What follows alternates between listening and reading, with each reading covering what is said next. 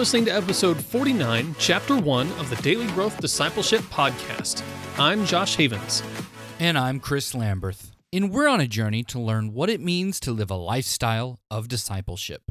We're glad you're joining us and hope that as you set aside this time for God, that He would help you grow today in the everyday moments of life. Today, we're talking to Paul Smith. Paul W. Smith was an on-staff editor for Gospel Publishing House for over 30 years before retiring on April 1st, 2018. During his tenure, he worked on adult Sunday school curriculum, books, magazine articles, letters, and other publications that were produced by the General Council of the Assemblies of God. Still an ordained minister, he serves as ministry leader for a Celebrate Recovery chapter in Republic, Missouri. He keeps busy by doing freelance editing and page layout, and trying to downsize a lifetime of memorabilia and books. A Christian's testimony is a powerful thing. Much like the Bible, it's a record of the great work that God has done in our lives to seek and save us from the power of sin and death. When we hear another's testimony, we are encouraged because we see how God has faithfully acted in their life, and we were reminded that God has promised to work just as faithfully in our lives as well. But testimonies aren't just stories of conversions. They are stories of salvation, of how God over a lifetime redeems those whom He loves. Coming to faith in Jesus Christ is just the beginning of the work He ultimately wants to do in each of our lives. So today and this week, as you hear from Paul, I hope you see that no matter what we face, we have a faithful Father who walks with us through the everyday moments of life, longing to be with us and to make us more like Him. Paul, welcome to the podcast. Thank you. Glad to be here. Really good to be talking with you.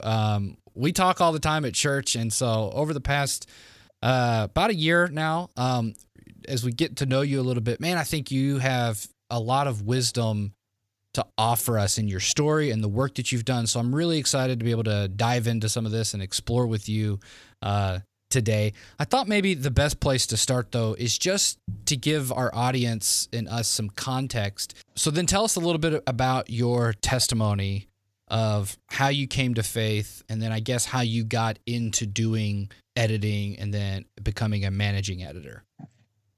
Okay. I joined the Navy when I was 17 years old. I had graduated from high school, and my family life was horrible. My mother abandoned the family when I was 14, so I was an emotional mess. But when I joined the Navy, it was more to get away from home than it was to do anything else. I wanted to work in electronics. I really wanted to work in computers, but that wasn't open to me at the time. Besides, computers back then were not like computers today. So I went to basic training. Then I got approved to go to an A school, which is your primary school for a profession. And then I got chosen to go to a B school, which is the next phase. So basically, over the course of my first year, I got the equivalent of a master's degree in electronic engineering. And in the middle of all that, I was a part of the chapel program at the base I was at. It was in Millington, Tennessee, and four different chaplains witnessed to me. I had one who went through the four spiritual laws twice to me. Nothing registered. Until they used to, although this is unusual, every fourth Sunday night they would have an altar call on their Sunday evenings chapel service, and I would go front every one of them, but they couldn't do anything with me because there's only so much a Navy chaplain can do without your permission. Mm-hmm. And since I didn't have the right questions asked, and even they were asking me the right questions, they didn't have an appropriate answer. So I ended up this one night, they had a guest come in from the local juvenile court who had witnessed to a Marine who had been arrested for drugs, and he led him to the Lord. So they brought this guy in. His name was Lloyd, and Lloyd gave a testimony about his work in juvenile court and how he led this Marine to the Lord. So they gave an altar call at the end. I went forward. Well, the chaplains couldn't do anything, but Lloyd could, because he was not bound by the same rules as the chaplains were. So when he came up and he wanted to pray with me, and I said, well, where do we go from here? And then he went, and he came back. He said, well, you can come to my church tonight. I said, sure. So I went to church with him.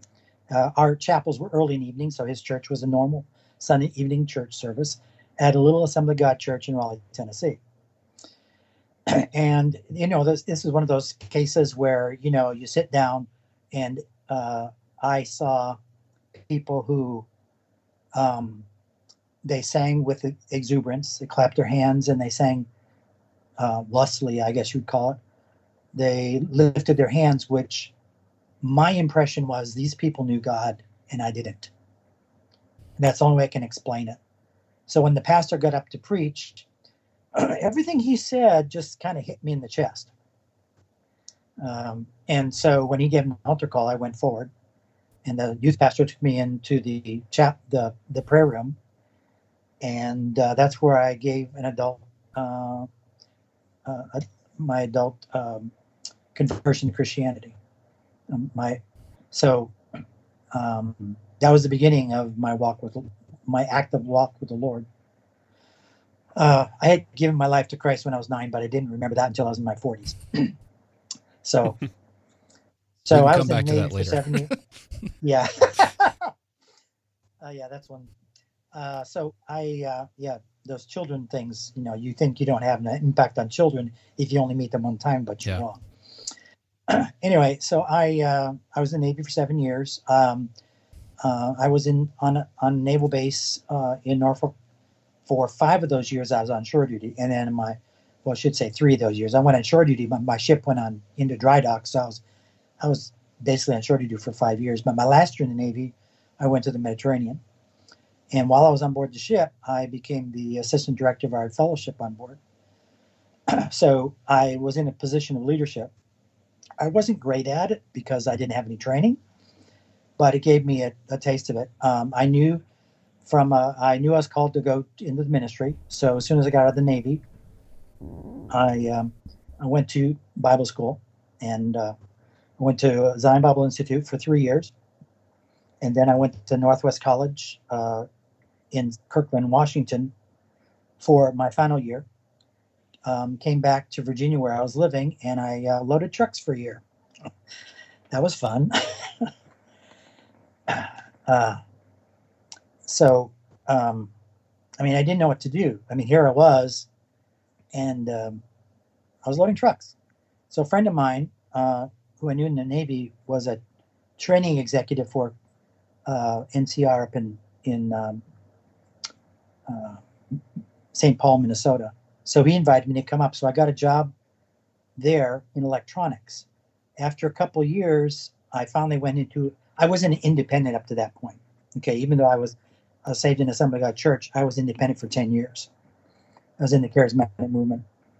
So after a couple of years there, I decided I needed to go to the Assembly of God Church in the area. So I did, and within a few months, I was the CE director of the church. It was an unpaid position. I still worked full time, but basically I had 2 full-time jobs. I had my bachelor's degree is in preaching and Christian education, and so I was the CE director of the church for about 3 years. And a couple of years in that, I knew that I did not have the right education. I was not prepared to do this job. So I made plans to start to go to seminary, and I had applied for one in St. Paul area, but the Lord really shut the door on that for me. And then I applied to the Assembly of God Theological Seminary, and I got accepted down here. So I quit my job and came down here, but I got a job being an editor. Oh, while I was up in Minnesota, I was a technical writer for this computer corporation. Mm-hmm. So I basically wrote computer textbooks. And so when I came to Springfield, I told the Lord I couldn't get down there without a job. What am I going to live on? So someone mentioned that there was a job opening at Berean College, and so I sent him my resume and a portfolio, and he basically hired me before I got there. He liked my work. So I worked there for a couple of years while I did my seminary training. And I went full bore for a year and then decided I was killing myself. So I went 2 more years, nickel and diming it, basically one course at a time until I finished. And just about when I finished my seminary, this job opened up in the what we call the Sunday school department. It was Christian education department. It was basically Sunday school, for the editor for adult Sunday school materials. Now, this would be non-entry level position, but I would be in charge of a group of editors who did adult Sunday school materials. And I interviewed for the position, and I got the position over 20 other applicants, which surprised me to death because, one, I was not raised assemblies, and two, I felt I wasn't qualified to do the job. But they thought I was, and I jumped in both feet. I loved doing what I was doing. After about a year doing this, we started doing some statistics, okay, because we produced adult Sunday school materials, and they were also translated into Spanish. So basically, I was supplying English-speaking adult Sunday school materials and Spanish-speaking adult Sunday school materials. And I figured it out my first year there. I was producing enough material that 350,000 people were using our Sunday school materials in English and over 1 million in Spanish. Wow. Just the adult. It was scary. I tried not to think about that. I mean, when I became a Christian, when the Lord called me into ministry, one of the things he told me through one of the scriptures is that I would be an interpreter for God, that is about God, to thousands. And I thought that could not happen to me. One, I'm basically a shy person. I mean, I can get up and preach, but I am terrible at door-to-door witnessing. I can witness, but I do better when I'm in a group I already know. Mm-hmm. So, to stand up and, think, well, how could I ever do this? And I realized when I got this job and I began to go over the stats, that I was really fulfilling, or God had fulfilled the call on my life to be an interpreter for him. In other words, I like what Dr. Stanley Horton said. He said, you want to make the scriptures accessible to anybody. And that's what I felt was my job, was that in hiring people to write for us and then to edit the material down, not that we would take out the scholarship, but that we would put it in such a way that anybody could understand it. So if we had theological terms, we would explain them. And so I did that. Our adult Sunday school materials covered the entire Bible over a 7-year period. And I went through 4 cycles while I was there as the editor for adult Sunday school materials. Yeah. They don't produce that much now, but when I started, that's what they were doing. And I've had, we used to get letters from people overseas. Curriculum that was 10, 15 years old, they would send us the response form and say, can you send us more? So I know this stuff has second and third life beyond what our print schedule is. Plus, we produced our adult teacher in a hardback form. So people have this on their bookshelves. And I know there were a couple of professors I knew who would tell their students, what you need to do is you need to get a whole set of adult Sunday school material. He said, because it can provide for you. He said, when you are at a dry part in your life, and he said, you will get there when you will have a dry part. You will have in the 7-year series a complete set of Assembly of God materials that have clear and unmistakable outlines, has clear application for anybody. And you can get up there and you don't have to read this to them, but you can get your ideas from them and get get some real strong theological training in just reading this stuff, and you can reproduce that in the pulpit. So I think about that as scary because all the things that I wrote, I put in there, Yeah. people are using.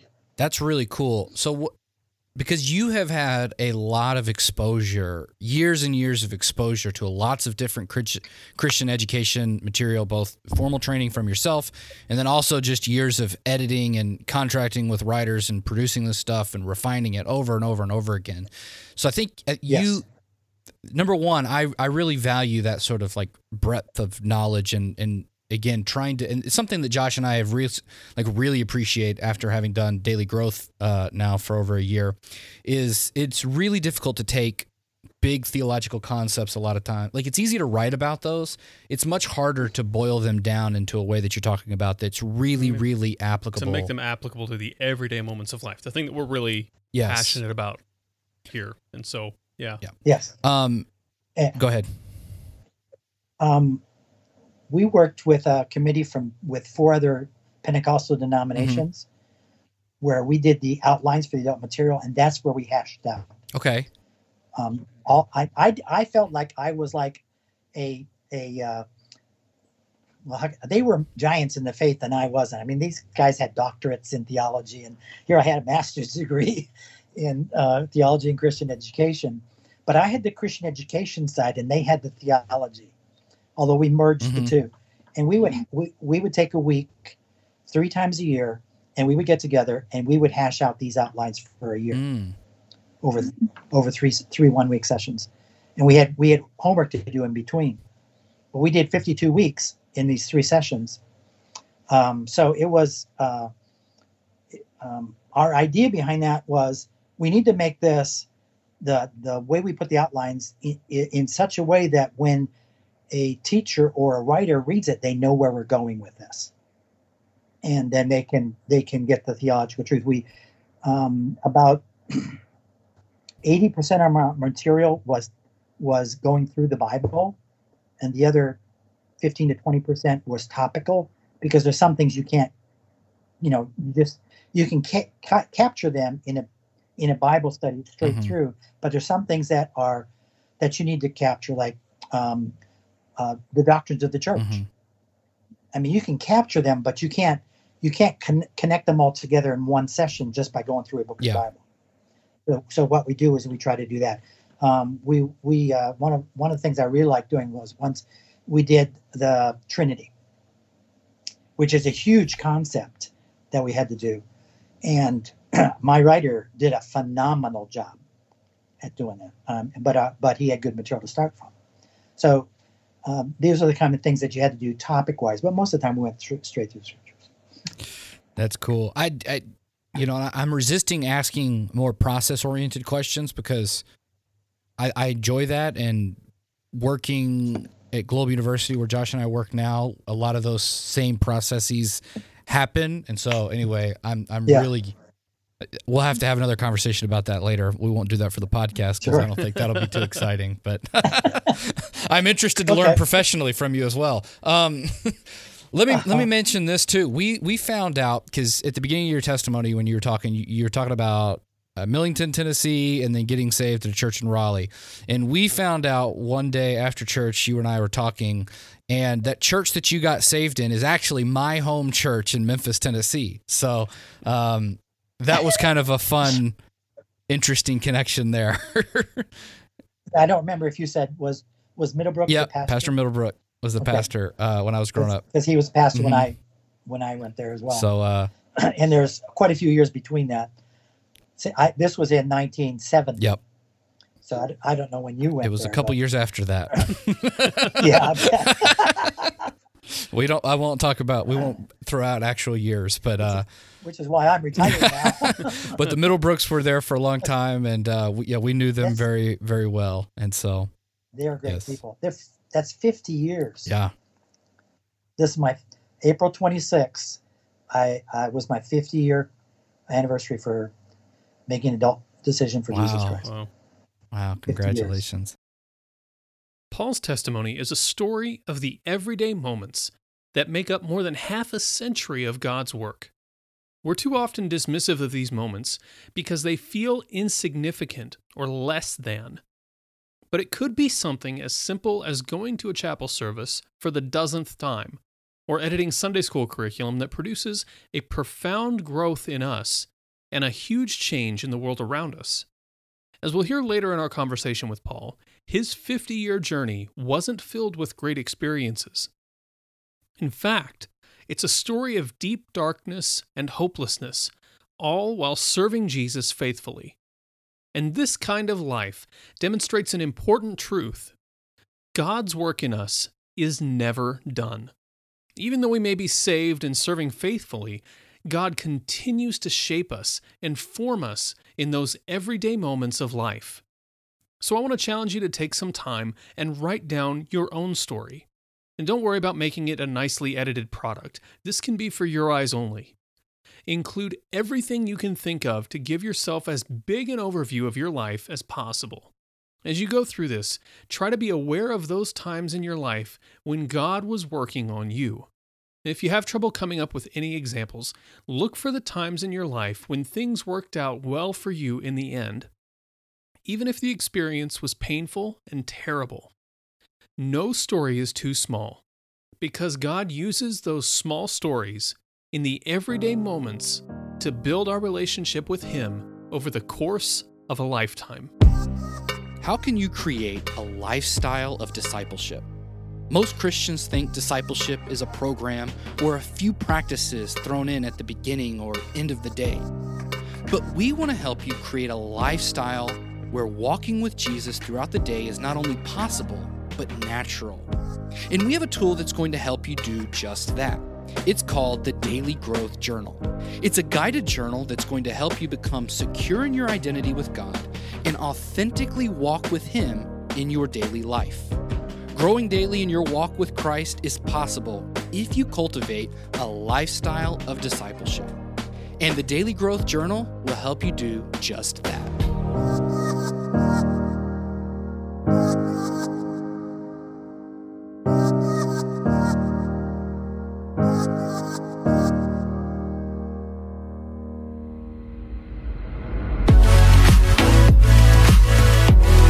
Thanks for listening to this episode of the Daily Growth Discipleship Podcast.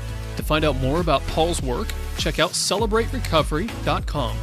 Then check out the next chapter in our conversation, where Paul tells his story of Celebrate Recovery and his journey through depression. If you want to stay up to date on everything happening at Daily Growth Discipleship, go to dailygrowthdiscipleship.com and subscribe for free. You can also subscribe to this podcast on Apple Podcasts, Google Podcasts, and Spotify.